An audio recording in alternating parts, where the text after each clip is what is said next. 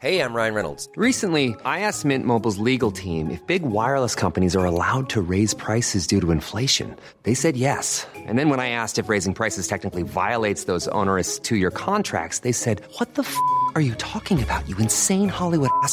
So to recap, we're cutting the price of Mint Unlimited from $30 a month to just $15 a month. Give it a try at mintmobile.com/switch. $45 up front for 3 months plus taxes and fees. Promo rate for new customers for limited time. Unlimited more than 40 gigabytes per month. Slows full terms at mintmobile.com. Many of us have those stubborn pounds that seem impossible to lose, no matter how good we eat or how hard we work out. My solution is PlushCare. PlushCare is a leading telehealth provider with doctors who are there for you day and night to partner with you in your weight loss journey. They can prescribe FDA-approved weight loss medications like Wegovy and Zepbound for those who qualify. Plus, they accept most insurance plans. To get started, visit plushcare.com/weightloss. That's plushcare.com/weightloss. The Women's Work Festival is well and truly underway. You may wonder, what is the Women's Work Festival? Well, we're going to find out. Charlotte Dryden is available to speak to us. Hello, Charlotte. Hi, Frank. Very much the person, one of the people behind the Oh Yeah Centre and founder of Women's Work. Tell us what it is for those who aren't finding that their bells are ringing at the moment. Yeah, no problem. So Women's Work is a festival that celebrates and highlights and turns the spotlight up a little bit on the great female talent that we've got here in Northern Ireland.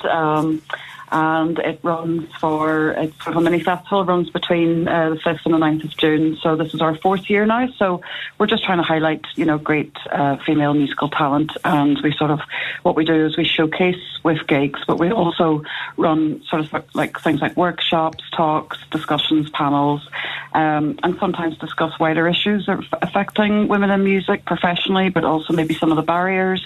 But overall, it's a celebration and a showcase, and it's open to everybody.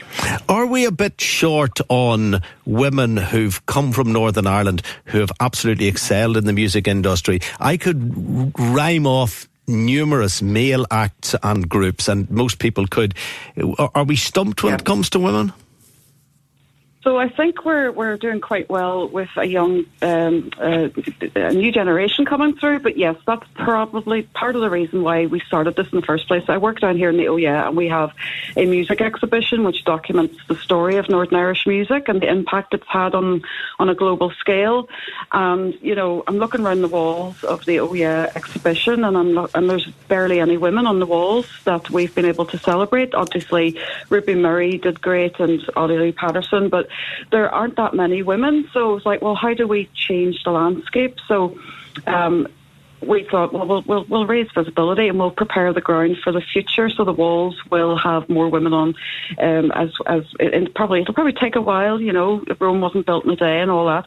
But I think we're going to see future generations celebrated and being very successful as artists. Do you get a sense that there will be women coming through who have first of all, the desire, and secondly, the ability? Because a lot of people have the desire and they don't have the ability, whether they're male or female. I'm trying to think of someone who may have broken through in recent times. Soak is an example. Would Soak be an example? Isn't she originally from Derry? That's right. Soca is a great example, signed to Rough Trade, new albums out, second album's out, doing great. Her tour's selling out, just an amazing artist and a real inspiration and for young artists coming through. I honestly think that Soak is partially responsible for some of the great songwriters, female songwriters that have come out of Derry since, like Ro and Susie Blue. Now, Ro is another great example of a young female coming through. Ro's touring all over Europe and playing showcases internationally and doing brilliantly at the minute. So, and Gilles the Birds is another act. So yes, I think it's better than it's ever been. And it's just about investing in that talent now and investing in all genders, to be honest. But women, it has been a bigger barrier, and so it's great to see that those new voices, new faces coming through. Absolutely. And why do you think women haven't made the progress representing Northern Ireland in music that they have in, for example, sport, or particularly in television? Because some of our most successful broadcasters from this part of the world are females. Recent examples have been Christine Blakely, of course, a brilliant example down the years, the Gloria Honeyfords of this world. There are actually many examples of Northern Irish females who've excelled in the medium of television and radio, but not so much in music. Yeah, it is. It's a tough one, but I think that in terms of artists and the work that they have to put in, I mean, you have to factor in things like touring, and barriers have been, access to childcare has not been great, and also, we're back in the 70s, I suppose. You can probably count in one hand how many women might have been in a band, weren't encouraged into music, probably didn't think it was for them. Touring, like I said, is quite grueling on anybody, but when you've got additional barriers of probably lack of confidence is one of the things as well. I mean, that's one of the things that through this festival, when we run panels and talks, it's confidence, it's lack of confidence, because there hasn't been the visibility. And I think that's changing. So what you're seeing now is more visibility, and that's inspiring confidence. And you're seeing more people coming out of maybe recording in the bedroom or practicing at home and giving it a go. I mean, we're still quite low on numbers in terms of professional songwriters. So, like, the most recent report by PRS, which are the people at Performing Rights Society, where you become a professional songwriter or register yourself as a professional songwriter, still only 17% of those registered are female. But that's actually gone up in the last 5 years. It used to be 13%. So there's still a long way to go. But and I think what's holding people back is confidence. And there have been the barriers of feeling a little bit intimidated, probably, being surrounded by, it can be a bit intimidating being in a room full of blokes, especially in the studios, and also the barriers of childcare, and so there's kind of a mix of things going on there.